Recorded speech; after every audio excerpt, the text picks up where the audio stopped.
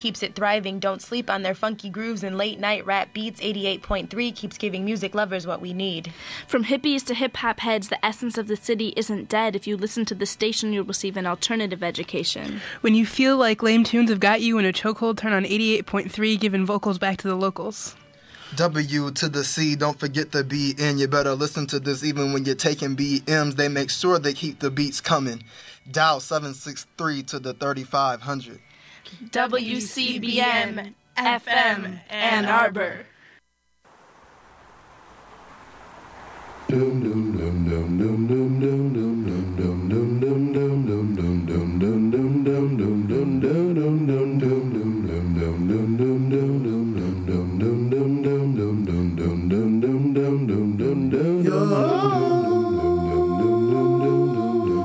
Slim frame,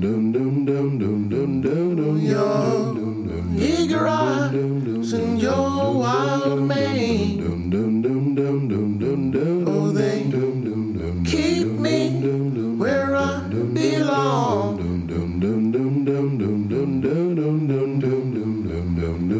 All wrapped up in wrong. You're to blame for wasted words of sad refrain. Good afternoon. You've got Living Writers. I'm T. Hetzel today. I'm so pleased to have in the studio with me Claire Vay Watkins. Claire, welcome. Hello. Happy to be here. It's great to see you on this sunny day. Lovely day, isn't it? Fall. It feels like fall. Mm-hmm. Right? Finally. Coming into Ann Arbor. I think it officially is. I think today's the first day. Maybe yesterday. By the calendar, right? By the calendar, or by the moon? By the heart. By the heart. The feel. Yes. The rhythm within us all. There was the blood moon and then the chill. We all got to wear scarves today. So yeah. And also, I think it's been messing with my sleep a bit. I don't know what's maybe the pull of the moon. Yeah. Who knows? But before we go any further, Claire Vay Watkins is here today for the book launch, Gold Fame Citrus, tonight at Literati, 7 p.m. So everyone, you can turn your steering wheels towards Washington Street. And Claire will be there. You'll be reading tonight. And will there be a Q&A and signing, Claire? There will be a signing, but no Q&A because I don't want to have to endure the moment at the Q&A when the author's standing up there and they're so needy and you can tell they need the questions, so I figured it's my party. We don't have to do a Q&A if I don't want to. That's right. That's right. And so is this your official book launch? Mm-hmm. Yeah, absolutely. Hometown book launch in Ann Arbor. And you and Derek just moved here this June? Yeah, with our little kiddo. We have a 1-year-old daughter. So, we rolled into town in June, bought a house on the west side. So, we're here for good. But welcome. Thank you. And welcome to campus, too. Yeah. Mm-hmm. What brought you here, Claire? So I got this great gig teaching in the English department in the Helen Zell Writers Program. So I'm teaching fiction workshop and teaching great undergrad workshops. And that's what brought me here. Wonderful. And this is your debut novel, Gold Fame Citrus, and you also have a collection. Yeah, I've debuted twice. I don't know how that works, but I had a debut short story collection and a debut novel. It's kind of like, we say about writers, they're emerging writers, right? Like a new, exciting emerging writer. I feel like you have merged, though, haven't you? You have to wonder, it makes you sort of feel like you're stuck in the birth canal for a few years there. I'm still emerging. Or like a dragonfly or something emerging hatching, out of a little egg hatching, cracking, tapping on the eggshell. Well, folks, everyone out there, I am a witness. Claire Vay Watkins, you have emerged. I've emerged. Thank you.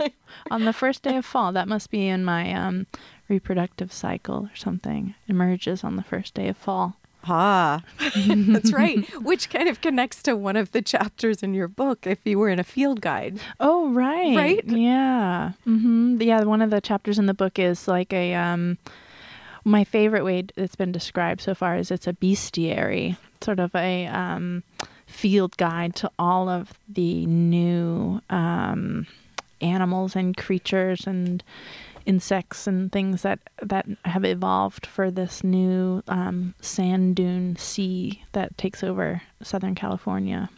And how fun was it to do this part, to use actual, like, the graph, depart from the clean white page and have graph paper pages and pictures, drawings? Oh yeah, it was great. It was wonderful. I didn't do the drawings because I can't draw at all. So, but making the animals up was, it's funny with this book. I always tell my students to, if they're having trouble one day writing, give themselves a little project, just a fun thing to do, right? But that's also like Ray and Luth. Yeah, right, exactly, a project. Give yourself a project. Yeah, yeah, yes. So that was one of the fun projects, was like, I don't really know what I'm supposed to be writing today. Maybe I feel a little blue or whatever, but what if I just make up some animals all day? And this, usually you throw away those projects. But in this one, I kept them all. I kept all my weird little detours and digressions and exercises and things. And I just decided that it would be a really, weird book because I was keeping all the weird stuff in. And is it something, maybe it was something about the scope of the possibility of the novel? Mm-hmm. Yeah, where you could do that, or I think so. Yeah, I mean, this is the first novel I ever even tried, and for a while I was kind of coming at it with a short story writer's mentality, which was has a lot to do with discipline and control and making sure everything's very tight, very precise. It's a very unforgiving form, the short story.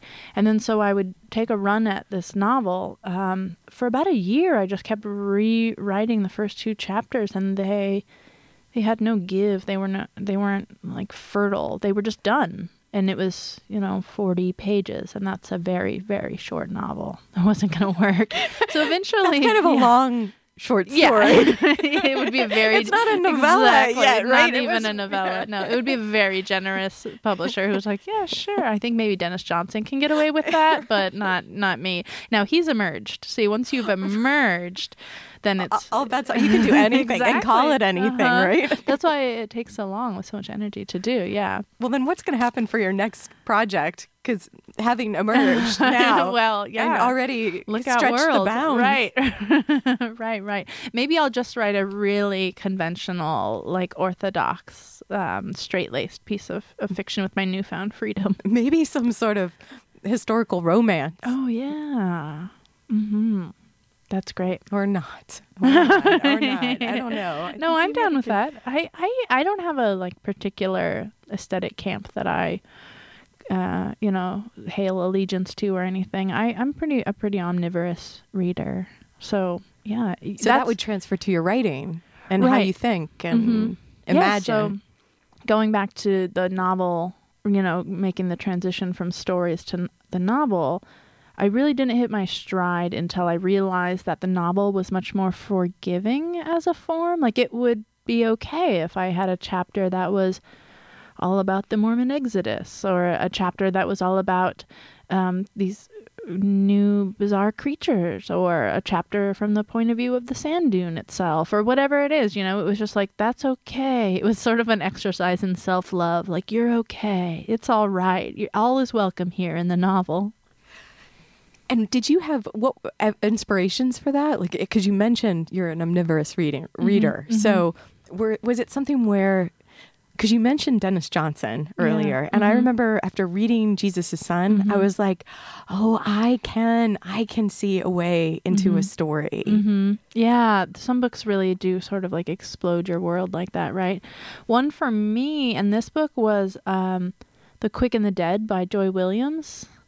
Yeah. That book was really, for one, it was like the first time that I'd ever really read about the desert in the way that I wanted to be writing about the desert. There's this, I think in the early chapters of that book, there's an image of this styrofoam cup, and it's sort of blowing through the air, and then it gets like whipped into a cactus, and it's like impaled on the cactus tine. So violent. Exactly, but so funny and so like grim, it's not like the sweeping shots of Monument Valley and the beautiful, sunset colors and riding off into the distance. It looked like the place I grew up, basically. And so I was like, oh, that's how you do it, So, yeah, that book and then both of Joan Didion's novels, Run River and Play It As It Lays, were big. There's a little winks here and there to those books in this one, too. I wonder, you were born in California and then raised you moved towards the desert then, which you just mentioned, first in California and then crossing the border to the Nevada part. Yeah. Well, I was actually born in the Owens Valley, which I don't know how much you know about California. It's a very underknown part of California. So the Owens Valley is on the eastern part of the Sierras, basically right before you get to Death Valley. There's the Owens Valley. And it's the part of California that was, there used to be a big, humongous lake there, Owens Lake. And Owens Lake was drained in the 1920s when the Los Angeles aqueduct system was up and running. So you've seen the movie Chinatown, maybe? Yes. Yeah. Or maybe even read Joan Didion's Water essay. Right. Yes, exactly. Or John McPhee talks about it too. Yeah, it's sort of definitely a big part of like the... Because it's crazy. Exactly. And it's so like why drain the lake and take it from people? Yeah. I think the best book that goes into this is Cadillac Desert by Mark Reisner. It's a nonfiction book, and it's just, I think it's like 20 years old now, but it should be mandatory reading for everybody everywhere, I think. Why? Well, it's about the water you sound wars. Like McKibben now. yeah. Right. In a great way. Thanks. So it's about the water wars the aqueduct system and the draining of Owens Lake, and about William Mulholland, who was the architect behind the Los Angeles aqueduct system. But it seems like a really wonky book about engineering, but it is in a wonderful way, but it's also just about like the contemporary manifestation of the myths of the American West, like particularly Manifest Destiny and the rugged individual, and the way that basically the American West is kind of still buying its own BS. Manifest Destiny was a lie when it was told, right?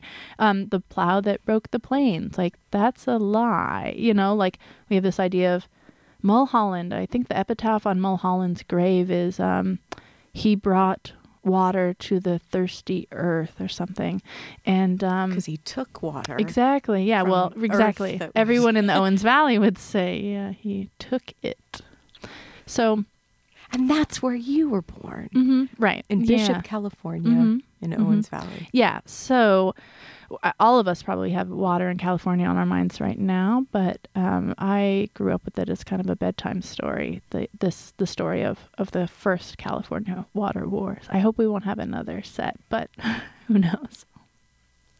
And that's what water is so important in your novel, Gold, Fame, Citrus. Yeah, sure. It's right. So the book's project is kind of to imagine the culmination of drought in California and what that would look like, on a plot level, like, well, what would you do? Where would you go? But also more on a level of, like, what would it do to our identity? Like California is really like where our imagination is as a people, I think. Maybe it's just my own imagination. Well, your work seems to be connected. Yeah, there, right. It's definitely where my stories come from. Is the West and the desert, and so. But what is it about the imagination and that environment? Well, I've noticed, now that California is struggling with water stuff, there seems to be two responses. One is really, which I tend to do, which is really like over romantic, which is kind of like, how can this happen in this Eden of a place? Like if our country was a Bible story, California would be the place you get to after you wander in the desert for 40 years. And I should know because I'm from the desert that you wander in for 40 years, right? We have this kind of sense that like our as a people, we culminated in California, right? With like the Lewis and Clark expedition or the gold rush. It was just we were finally fully realized. That's what Manifest Destiny is all about. And I think we're still kind of telling ourselves that story. And at the same time, there's this other really puritanical impulse. I call it Schadenfreude, which is the special satisfaction you get at the misfortune of Californians. It's almost like the rest of the country saying like, well, that's what you get for living there, or you never should have been there, or we were never meant to be there. And that really ignores the fact that this is the people's home, you know. And people were born there. Mm-hmm. And people have found themselves there for whatever reason. Mm-hmm. And this is where they live. Right. So it's really not going to cut it just to say, well, shouldn't live in Phoenix, shouldn't live in Albuquerque, you know. Let's take a short break, and then we're going to come back and we're going to talk more about this and some of the shoulds too, right? Great, yeah. Today on the program, Claire Vaye Watkins is here. Her novel, her debut novel, Gold Fame Citrus, out with Riverhead Books. Thanks to Claire McGinnis. Hi, if you're listening out there, Claire. Hello, Claire. And tonight, Claire Vaye Watkins will be reading at Literati, 7 p.m. I'm T. Hetzel. We've got the Liz behind the glass. We'll be right back.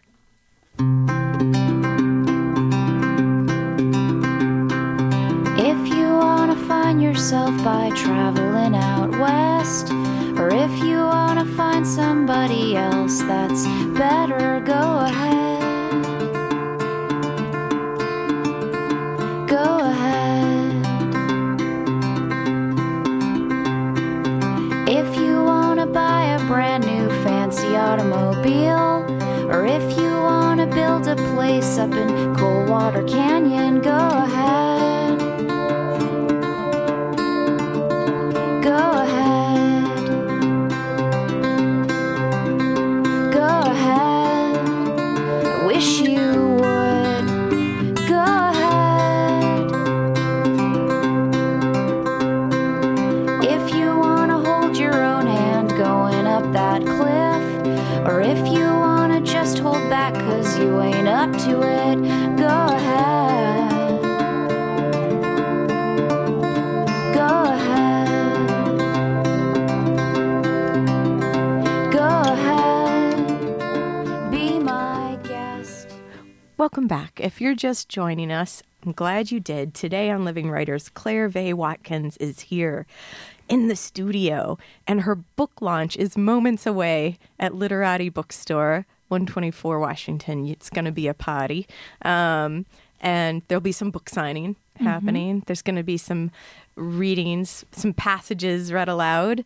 And actually, we're pretty darn lucky because Claire, you're going to read something for us too, right? That's right. Absolutely. And maybe before you do that, I realize I didn't read your bio. So I'm going to, the time-honored tradition of Living Writers, reading the bio from the dust jacket of the Great. Okay, so here we go.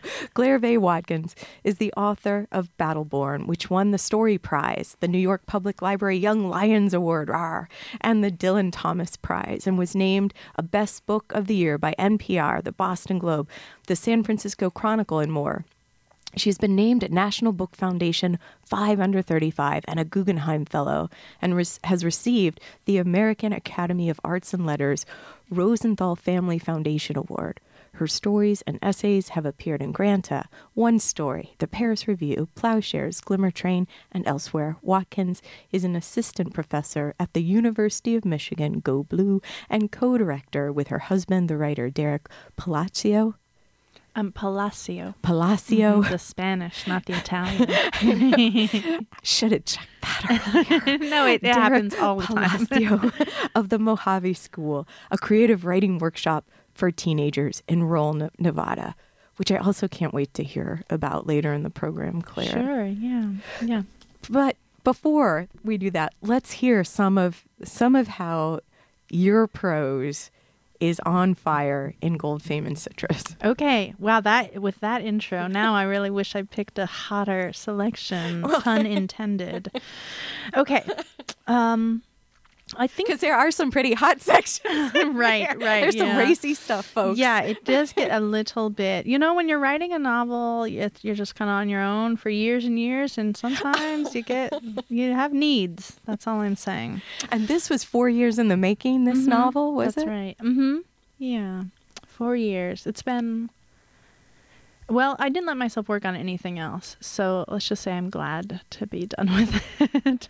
Yeah. Well, maybe it seems like you might have needed that intensity for what this is. Yeah, well, it's, unlike a short story, you can't hold a novel in your head all at once. So if I was going to do other projects, I would just, I think it just would have lost all momentum it had, Anyway, should I read? Maybe I'll read. Okay, yeah. great. So this is about a main character. His name is Ray. And this is kind of the story of how he, where he came from and how he ended up in Los Angeles. And it's also the story of what's going on in the book with all the water and all the sand. So Ray had the blazing prophet eyes of John Muir. And like John Muir, war had left him nerve shaken and lean as a crow. He said the ocean had restored him. The way he told it, a city of a ship bearing the emblem of the motherland deposited him in the riverless West at San Diego. He was released, honorable discharge, had medals somewhere, but the whole way back he'd been jumpy, sleepless, barely keeping the darkness at the edges. Nothing soothed him until he heard the white noise of the breakers. So instead of going home to the heartland, he liberated a surfboard from someone's backyard and made his home in the Curl. He had a mind to surf through all crises and shortages and conflicts past and present. He would make a vacuum of the coast. Nothing could happen there, even the things that had happened before he was born. He was surfing the day they pronounced the Colorado dead, and he was surfing the day it was dammed 100 years before. When some omnipotent current ferried him northward toward L.A., he allowed it. He surfed as that city's aqueducts went dry. He surfed as she built new aqueducts, wider aqueducts, deeper aqueducts, aqueducts stretching to the watersheds of Idaho, Washington, Montana, aqueducts veining the West, 500,000 miles of half-pipe left of the 100th meridian. Ray surfed as concrete waterway crept up to Alaska, surfed as the Mojave and the Sonoran licked the bases of glaciers. He was surfing each time terrorists or visionaries bombed the massive unfilled aqueduct canals at Bend and Boise and Boulder and Eugene. He surfed as states sued states and as the courts shut down the ducks for good.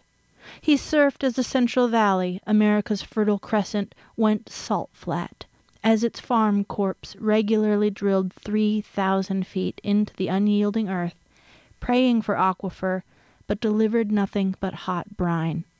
As Mojave sucked up the groundwater to Texas, as a major tendril of interstate collapsed into a mile-wide sinkhole, killing everybody on it.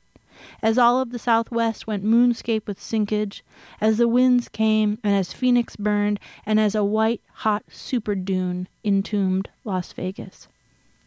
Then, one day, Ray emerged from the thrashing oblivion of the Pacific at Point Doom, and there was a chicken-thin, gappy-toothed girl sitting in the sand beside a suitcase and a hat box, crying off all her eye makeup.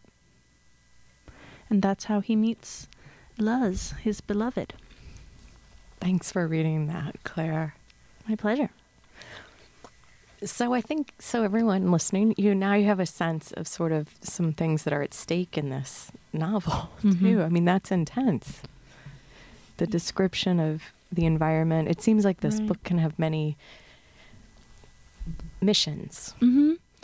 Yeah, it is intense, but maybe it's that I have a really dark sense of humor, but I also think it can be a really funny book. And we talked about how there's a bit of sex in it. it. What about the first line, too? Right. The first line yeah. is hilarious. Let's see, we'll tell everyone so it's not like only we know for the secret, moment. yeah. Because the book just came out yesterday, right? Mhm, that's right. But you can get your copy now. At Literati. Or any of those fine local independent bookstores. And thank goodness Ann Arbor is still a book town, right? Yeah. Okay, so this is the first line from book 1. Punting the prairie dog into the library was a mistake. Right. Yeah, that's fun. Nothing bleak. And, don't be scared of this book. It won't make you too sad. It's fun. Yeah, the things that you're doing with language and storyline are fun. And also interesting how it's weaving throughout, because the prairie dog image returns in the last pages as well. So it's the prairie dog is, as pretty much everything in this book is, it's an omen. The characters are always trying to read the omens and interpret the omens, and things could be very bad omens, but that's easy to say when you're living in a near apocalyptic situation. But they're also looking out there are some good omens too. And so apocalyptic. Oh yeah. What's your theory on this, Claire? Well, I was saying before we got rolling here that you better not call this a post-apocalyptic book. And I was frightened. Yeah, I threatened you. I was like, whatever you do, I will walk out of here. Well, the thing about, for one, we're probably all a little bit, we've maybe had our fill of the post-apocalyptic genre. And I say that as someone who has arguably written one of those books. But I think it's also really an overused description and a lazily used description. A bit too convenient. Yeah, it is, right? So it's Catherine Schultz wrote this great piece in The New Yorker about earthquakes, and there's just this little glimmer. Oh, recently. Yeah. Oh. Just a terrifying piece, It's, right? Yeah, great. Yeah. There was no sex in that earthquake piece, and it was gripping and engaging. Yeah. Oh, it was great. Yeah. Mm-hmm.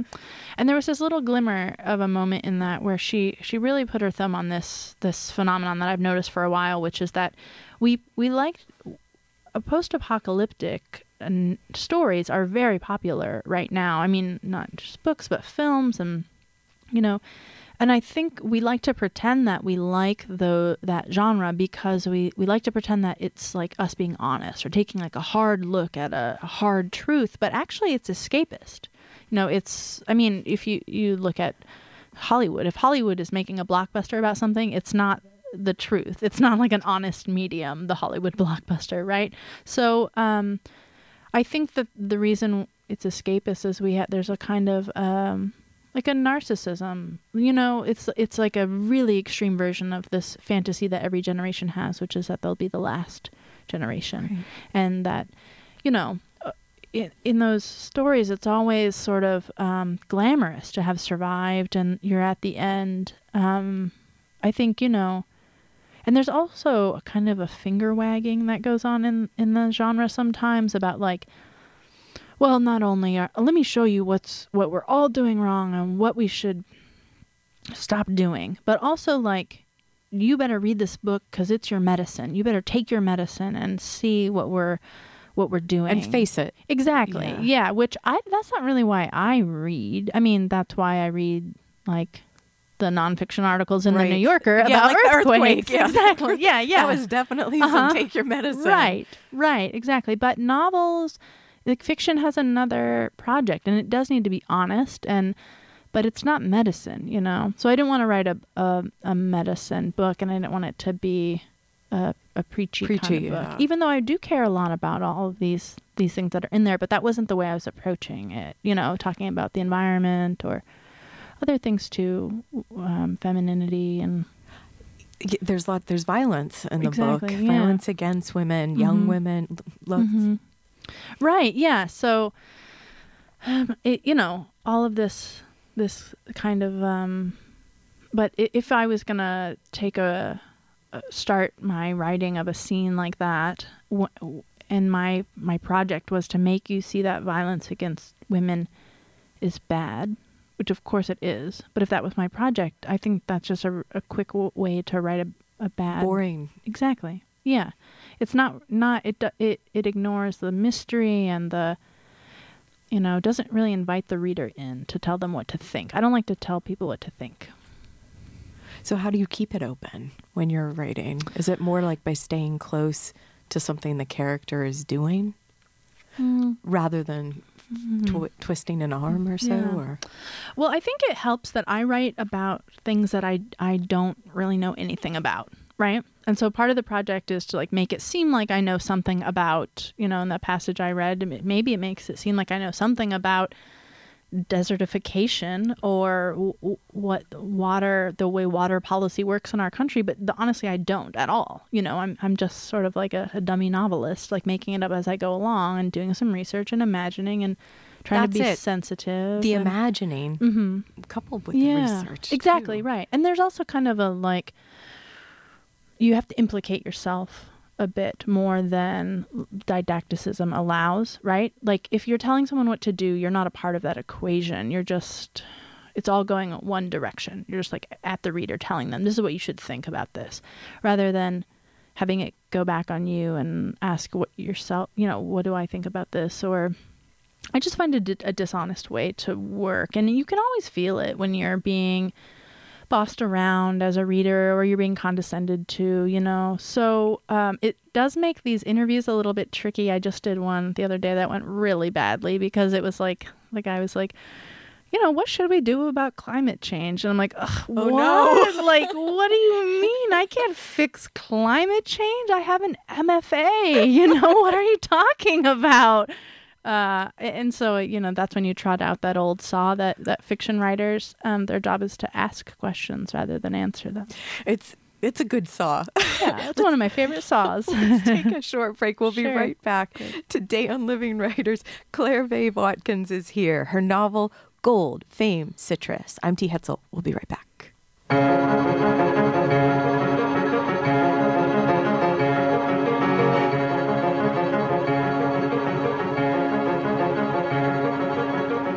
They made a statue of us and they put it on a mountaintop. Now tourists come and stare at us, blow bubbles with their gum, take photographs of fun, have fun.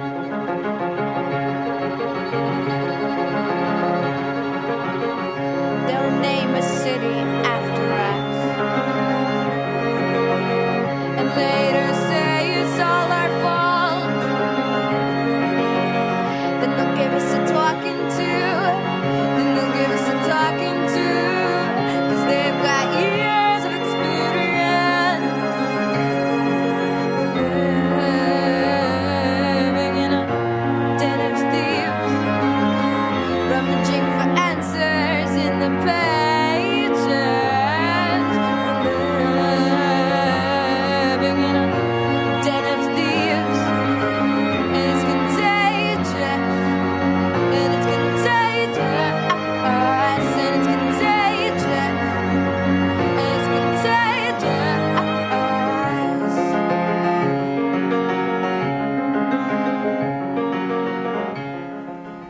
Welcome back. You've got Living Writers. I'm T. Hetzel. Today on the program, Claire Vaye Watkins is here. Gold, Fame, Citrus, the novel, just out with Riverhead Books. I love it. Thank you. It is a pretty stylish looking book, if I may say so myself. It is. It's completely stylish. Well, we are gazing at it now, everybody. And you can pick up your own copy at the reading tonight, at the book launch itself. Mm-hmm. That's right. I'll sign it for you too. Do you write like funny pictures? Not funny pictures, because you said you don't like to draw necessarily. Well, no, I have developed a little like poor man's Kurt Vonnegut thing. Vonnegut used to draw little self-portraits in there, and every once in a while you'll see them somewhere. Anyway, I had a little shtick that I did with my first book, because I could draw the shape of Nevada if I really concentrate. But California is a trickier shape, so I've got to get my new poor man's Kurt Vonnegut thing going on. So now I just write 666 Claire Watkins. You know, because it's unique. People, it's a conversation piece. They like to have it in their house. Oh, look what she wrote. You know, no, I don't write that, but I've always wanted to. Or just something just completely obscene, you know. We don't say it. Okay. FCC. Okay, I'm getting signals from everybody in the room. Shut that line of conversation down. Okay. No, you are brightening the day, Claire, that's for sure. I wanted to also, before I forget, thank you for picking the songs for today. Oh yeah, 'Cause these are kind of a special group of songs. Mm-hmm. Right. These are the this is from the playlist I had when I was writing the book, when I would kind of tap into that Regina Spektor song we just heard. I always imagined that well, you know, not in a literal way, but the statue imagery, you know, like they made a statue of us. I always think of Sacagawea, and there's like statues of her everywhere, you know, and how she's sort of like this forgotten figure in history. They like retired her coin. We don't have her coin anymore. Did they retire the coin? I think they did. Block that out of my memory. Mm-hmm. I think I remember that they did because at the time I remember. Well, no, you know what? Maybe it was a Susan B. Anthony. Now I'm remembering. Okay, so it was a some Susan lady B. had Anthony. to retire. Yeah, the Susan B. Anthony coin got retired, and then everybody kept saying, well, now there's no women. There's no woman on a coin. There's no woman at all. And everyone's like, what about Sacagawea? Like, she's still lit. She's still got her. She has it's like a dollar. It's a dollar. coin. That's why and it's tricky. No one's using them. Why are we not? I have them all. Have you been hoarding them? Yeah, Claire because Faye Watkins. I'm starting my own coin hoarder. Yeah. I also have another line. It's not strictly currency yet, but other prominent women, and I'm starting a T. Hetzel penny. Sorry. I mean, it's just a very prominent. Is the penny going to be outdated well, soon? Maybe. Are we going to afford to actually mint yeah, it? That's why I've come here today, T, to tell you that your penny is bust. Yeah, it's being retired. It never really made it into circulation either. Yeah, and also, I mean, you're a radio person, so the whole it's just a blank penny. There's nothing on it. Just use your imagination, people. Just try to visualize it. Yeah, it was probably a doomed design from the beginning, but women need to be on. I mean, not to. Yeah. We won't go down this tangent for long, but so sad. So who do you think it should be? Right, and so definitely Princess Diana. Yeah, obviously. I don't know why. I'm sorry. I think I stole that from The Daily Show, right, or something. Or yeah. Anyway, right. So what's the deal now? It's like a woman is going to get to share the $10 bill. Yeah. What? It's kind of, it makes it worse. It does make it worse. Yeah. I mean, even Sacagawea is the only one with the dollar coin. So that is something, right? Yeah, because Kennedy's got the $50. Mm-hmm. Anyway, well, we won't solve it today. Okay. But hopefully by airing some of this out there over the radio waves. Out there will. Yeah. Mm-hmm. Maybe we can just mint our own money. I already have my vault you going. Do have your vault. Yeah, okay. It's an all female currency. Anyway, I feel like it's Bitcoin related too. Okay. Yeah. Okay. Who is on the Bitcoin? What figure is on the Bitcoin? I think Snowden is on it. Yeah, probably. But there you go. White man on the Bitcoin. Again. Mm-hmm. That's patriarchy for you, man. Yeah, ruffled hair. Yeah. With his little glasses. We can't be against glasses. I know, right? Well, yes, we like chunky glasses, not slim glasses. That's right. How are we gonna? We gotta get back to we gotta get back to writing. We've got what? Okay. You know what? There is something. All right, watch, ladies and gentlemen, while she makes this transition back to what her show is supposed to be about. This is where she gets paid the big bucks. Here it comes, the big volunteer dollars coming at you.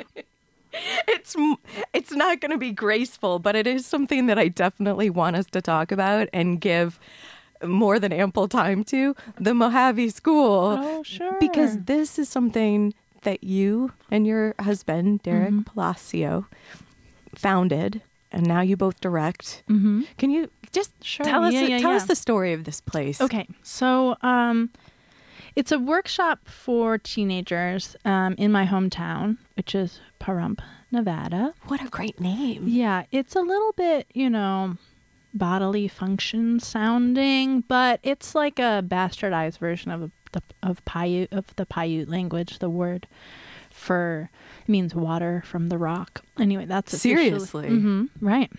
All the names connected. Right. Every place name in the Southwest basically means like either there's water here or there's no water here. Yeah, so because that's important stuff. So anyway, for a few years after my first book got published, I was teaching at university, but also teaching at this summer program, a really great one called the Sewanee Young Writers Conference. Really wonderful place, and I learned a lot about how much I liked working with teenagers, but something was kind of always like nagging in the back of my mind, which is basically that, it costs like $2,000 to send your kid to one of the, a program like that at a university. And I would say every once in a while to Derek, no one from my hometown would ever get to come here. And I would never have gotten to come here. And, it's just one of those moments where like privilege and the lack thereof is kind of illuminated, and it hurts, Especially around making and art. Yeah, right. Exactly. Yeah, we do like to think of art making, especially, writing. You don't need anything. It's just paper and a pencil so anyway, for a few years I would kind of bemoan this and how there wasn't anything really for the kids that were growing up in my hometown. And then, Derek would sort of say like, yeah, somebody should do something about that. And then it took me about a year to be like, oh, you're talking about me. But so I said, all right, well, we'll try something, but you have to do it with me. And so, because he's a writer too. Yeah, right? He's right. Yeah, he's a writer. Yeah, he's a great writer. He has a. Did you guys meet at the Ohio State? Yeah, the Ohio State University. We did in the MFA program there. Yeah, we were an MFA romance. That's right. A great, not FCC appropriate story for another time. After 10 p.m., you got to come back. Okay, all right, late night. Yeah, and then I can read some of those racier sections of the novel too. Whole different show, folks. Yeah, right. Please join us. Yeah, living writers up all night. Yeah, that's great. So yeah, it's really cool. We go out there for a week every summer, and we just sort of, do what we do with our college students. And I do it. What are the ages? Like how adolescents? Like how young? To how old? Like really? We say like teenagers, but we're not really in like a gatekeeping mode about it, right? Yeah. Like we just want to encourage people who are interested and who young comes people. And so yeah, it's kids, teenagers. Young people, and they've a lot of them have just been reading and writing on their own for a while, or publishing stuff online, or they have a blog or something, but they didn't really know that writing and reading was like a job that you could have one day. Like they never met a real writer, and I'd never met a real writer until I remember reading in college T.C. Boyle's bio from like an anthology, and it said he teaches at the University of Southern California, and I was like, teaches? Like right now? And I was he's like, alive. Exactly. I was like, Hey. everybody, this guy's alive and just a few hours away. Because you were at the University of Nevada then, Reno. That's hop in right. the car. Yeah. So I went to T.C. Boyle's house, and he As you became. would. Yeah, exactly. He became my lover. No, now I'm that's fiction, people. Yeah. Fiction. So yeah, he's going to be calling in momentarily. Yeah. He is. I know he's a fan. I know he's an avid listener of the show. Yeah, international listeners too. Yeah, and he's also one of those he's kind of a troll about it. He's always calling you guys and correcting, and you pronounced this wrong. The Liz is like, stop calling here. Yeah. He got Liz's cell number. I heard. Just DC, take the hint. Coruscant. Step off. Okay, there. And so are you doing these runs of the imagination? with the kids at the Mojave School? Like, is this what you guys do? You kind of sit around and like a lot of riffing. Yeah. And the kids, one thing that's really great about working at the Mojave School, it's like completely divorced from a university setting. And I love my job teaching at the university, but you don't really realize, if that's all you do, you don't really realize how much of the way you teach kind of presupposes that it's based on the fact that your students like give a crap about you and what you think of them. So a lot of what being a professor is actually, sometimes it's easy because the students want to do well and they want to learn, and you can you've got this like a little bit of leverage there, right?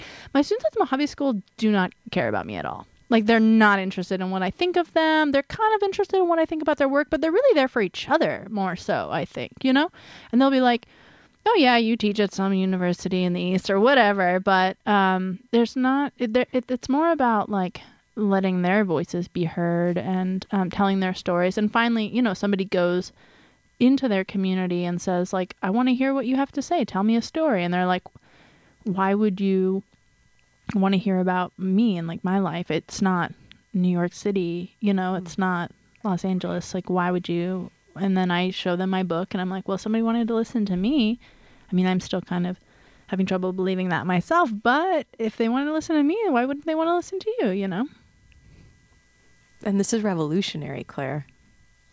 Well, and you're building writing communities there. I'm trying to, but there's definitely a ton of barriers, and I don't want to be like a Pollyanna about it. But I mean, even if I'm being a really like hardcore realist about the impact we're making in the community, I would still do it because I get so much out of it. Like, I get to go back to the desert. I get to meet all these people that I never would, come in contact with otherwise. And I hear their work and I'm reminded of like what it's like to be a teenager and feel things so intensely. And I mean, they have really incredible stories. So I love doing it. I basically do it for myself.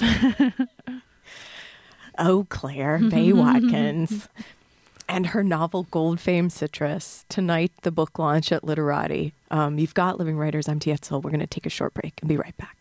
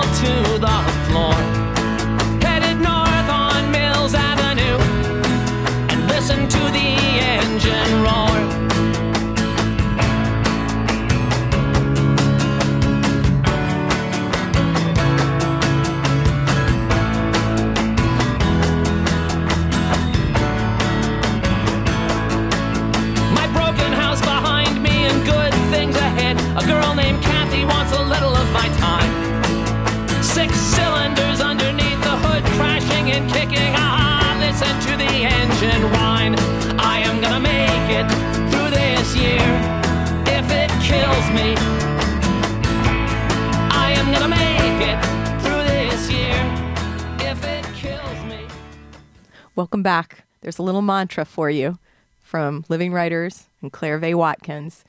Thanks for picking the Mountain Goats, Claire. Yeah, that guy's a novelist too, by the way. Is he? Yeah. He had a novel come out last year. Crazy, you can imagine. Just like bizarre. If you think my work is dark, read John Darnell's book. It's wonderful, called Wolf in White Van. Really great. In White Van? Yeah, Wolf in White Van. That's the number one abduction vehicle. I think that's what he's going for. Yeah. He is a risk taker. And imagine if I had a wolf driving it. Yeah. So you see how dark it is. Have you seen the Ann Arbor wolf violinist yet? Yes. Okay. Yes. I had an early experience with him when I first moved here, and I knew that this was the place for me. How are you adjusting? I love it. I love it here. It's great. There's not too much water, too. Well, there is quite a bit of water, but it's okay. And my skin looks great. If I, again, may say so myself. You'll have to trust me because it's radio. But yeah, I'm glowing. Looking great. I have a glow about me. No, I love it here. Although, a part of me feels like a bit of a Judas because I did go to the Ohio State University and all my buddies are giving me endless crap for it. Are people calling you and just leaving the fight song on your message? Yeah. Yeah. I bet. Yeah. That's gonna. But who is calling me a lot is Harbaugh. I bet. Yeah, Jim Harbaugh. Just for some advice? Yeah. Yeah. Well, are you a football fan? Khaki fan, yes. Yes, I'm a huge khaki fan, of course. I'm a huge fan of crouching over and watching something. I love to do that. I do that a lot. I'm trying to wean myself off of football. I do love football, I have to admit, but I want to not love it anymore. So I'm trying to quit it. Because of the head injuries? Yeah, well, yes. So the CTE thing, plus, it's like whichever way you look. This is probably not the town to get into this, but I know. And the sports show is up next. So we're just setting the stage, gentlemen. Well, let's give them something to talk about then. Okay, so the head injury thing, which is probably so much worse than we even know, let alone vastly worse than we want to admit. And then it's really it's really violent, and every time you look, somebody's doing something horrible to women. And plus, I think the athletes themselves are very likely being exploited. And of course, this position is not endorsed by the University of Michigan Athletics Department. I want to stress, but so yeah, that's why Jim Harbaugh is calling me a lot. He wants me to come back because I was a 49ers fan, and then I had to wean off because he's gone. And anyway. But basketball, and Derek watch basketball. Huge. We're huge in the basketball. Liking Beeline? Is Beeline calling you? Not yet. Not yet. Not okay, yet. well, it's. But they're practicing. The season's right. It's preseason. Yeah, and it's better that they focus. Got some good, exciting new players. Mm-hmm. Right, we can okay, socialize. But you know what? Let's get back to Gold Fame Citrus, because today is the day, the book launch in Ann Arbor, the novel. When you what was an image that started this for you, Claire? How did you know there was a story here that was going to be longer than 40 pages? Well, have you ever seen Planet Earth, the documentary series? Yes. So I am a humongous fan of Planet Earth. It's so soothing so enlivening at the same time. Yes. It just makes you happy to be alive, which I almost never feel. Exactly. So, so I was watching Planet Earth, the Deserts episode when I was in Columbus going to grad school, and I would do it when I was homesick. Just for a fix, yeah. Yeah, exactly. So when I was, a desert girl living in the Midwest, this is what you do. If there are any out there listening, this is how you survive. So go to the botanical gardens, into the cactus room, which they have in Columbus. I don't know if we have one here. Yes, the Matai Botanical Gardens, not far away. And there's a cactus room there? Yes. So you go there. That's an agave plant that burst through the ceiling this year. Yes. 100 years old or something. That is exactly 83 years what I am in the market for. So you would go. Okay. So I would go there and write. And if I couldn't make it to the botanical gardens, to the desert room, I would watch either Ken Burns' documentary, The West, or Planet Earth, Deserts. And that's how it gets me through the winter. So I was watching that one time, and I just had this really stupid idea, which was what if there was a sand dune that was bigger than Mount Everest? And it was such a stoner idea. And I wrote it down in my notebook. You knew it was brilliant. Yeah, like all my ideas. I knew it was completely brilliant and not at all stupid. And then for some, and then I had this, so that was going on, that little project on the side. And then I was writing, a quote unquote serious novel about a couple, and they were young. They were trying to figure out if they should have a kid or if they should what they should do. And they were in an East Coast apartment or something. Exactly. Right? Or Yeah, a they lived small in apartment. suburban Ohio. Yeah. And it was just really, I guess it was kind of what I thought a novel was supposed to be, and, you know, literary, whatever that means. But I really, I was having this affair with this sand dune, and I would go back and work on that, and I didn't tell anybody that that's what I was doing. And then finally I just... Like, it was a secret then. It was Your a secret secret project. Exactly. Yeah. And then I finally mashed those two together after about a year. And I said, okay, this couple who is so boring and they've got nothing really interesting to do or say, I'm going to put them at the sand dune. Relocated. Yeah. You guys now live at the base of this dune sea, and what's going to happen to you? So It was a reverse evac. yeah, exactly. Yeah. So it was, I think, you know, I always struggle with plot. Like, I write all these things, and it's just basically like long descriptions of like the geology of the area and the taste of the air and what the plants are like and how the mountain ranges were formed. And then usually, like, my husband is like, why don't you put some human beings in your story? And I'm like, oh yeah. So once I got those two things together, like the place and the people, it was pretty much off to the races as I remember it. And was it at that sort of magical moment when this was fusing? Was the prairie dog there?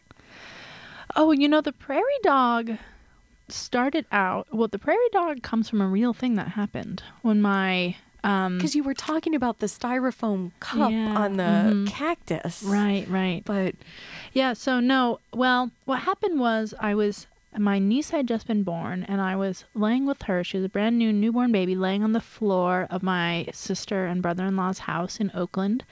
And, you know, laying on a little blankie, being super cute. And then, like, nearby across the room is like a little doggy door. And no. suddenly it opened up. And it's night, and we couldn't really see, but we heard it, and we look, and there's a raccoon, and it's like little like creepy black raccoon hands are like kind of coming in, and, you know, the baby is like halfway between us, the adults, and the raccoon. And my brother-in-law, who's a really tall, he's probably like 6'5", really lanky. He's like a kung fu master, like the equivalent of a black belt in kung fu. He's like an amazing So a martial serious artist. kicker. Exactly. So he just stood up like with this like Zen new dad purpose, and he took like 2 big strides across the kitchen, and then boom, punted the raccoon through the door out. And they just got up and scrabbled away, and it was fine and stuff for all you animal lovers out there. It was okay. Yeah, it was fine. Okay. Stop calling TC Boyle. TC, I know that was your pet raccoon from Santa Barbara, but sorry, Liz, you got to put those in your TC file. Claire, thank you so much for being on the program. Oh, my pleasure. The time has gone too quickly. Indeed. Come back anytime. Okay. You live here. I already moved all my stuff in here. Okay. Yeah. Tonight, Claire Vaye Watkins, you're heading over to Literati Bookstore right now on Washington Street. That's right. And 4th. Claire's novel, Gold, Fame, Citrus. It's out. Tonight's the launch. Everyone, you should go. I'm Dee Hetzel. Thanks so much, Claire, for being on the show. Thanks, everyone, for listening. Until next time.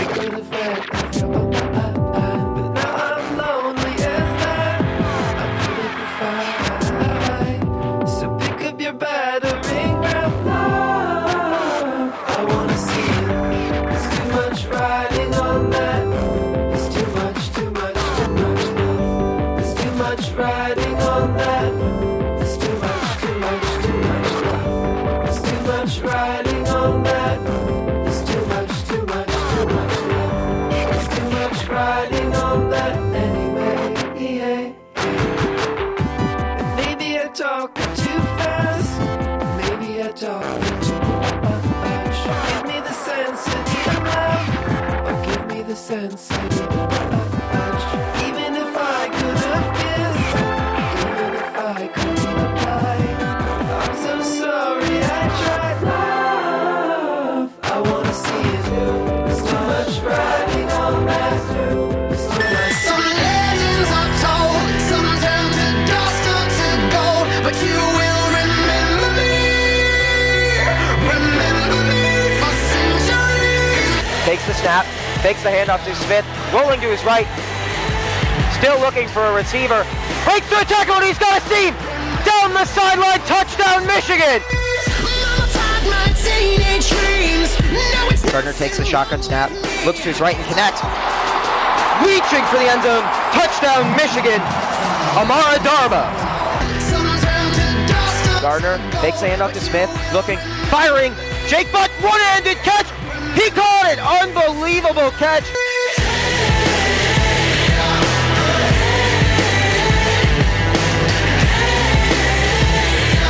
remember me for centuries. All right, happy Wednesday, happy Wolverine Wednesday here with the Daily Sports Report, WCBN FM 88.3 on the dial. I'm Zach Shaw. Welcome to another show. We've got Brett Graham, Dalton Pataki, and we're talking Michigan sports. Good to have you guys on the show. We'll start with the most prominent Michigan sport, that would be Michigan football. Michigan, they had a big win against number 22 BYU. They won 31-0. I think that's pretty well known now. The talk of the town has become much more positive around Michigan football than this time last year. Michigan entered the rankings for the first time since November 2nd, 2013. Just recently this week, they're now at number 22, and things are looking good. It looks like they're playing a pretty good team to play if they have momentum, and that they're traveling to College Park, Maryland, we think. We'll talk about that in a second, where they'll play the Maryland Terrapins. Maryland Terrapins, easy to have the word terrible in there. It sounds similar. They did not do well against West good Virginia. One. Yeah,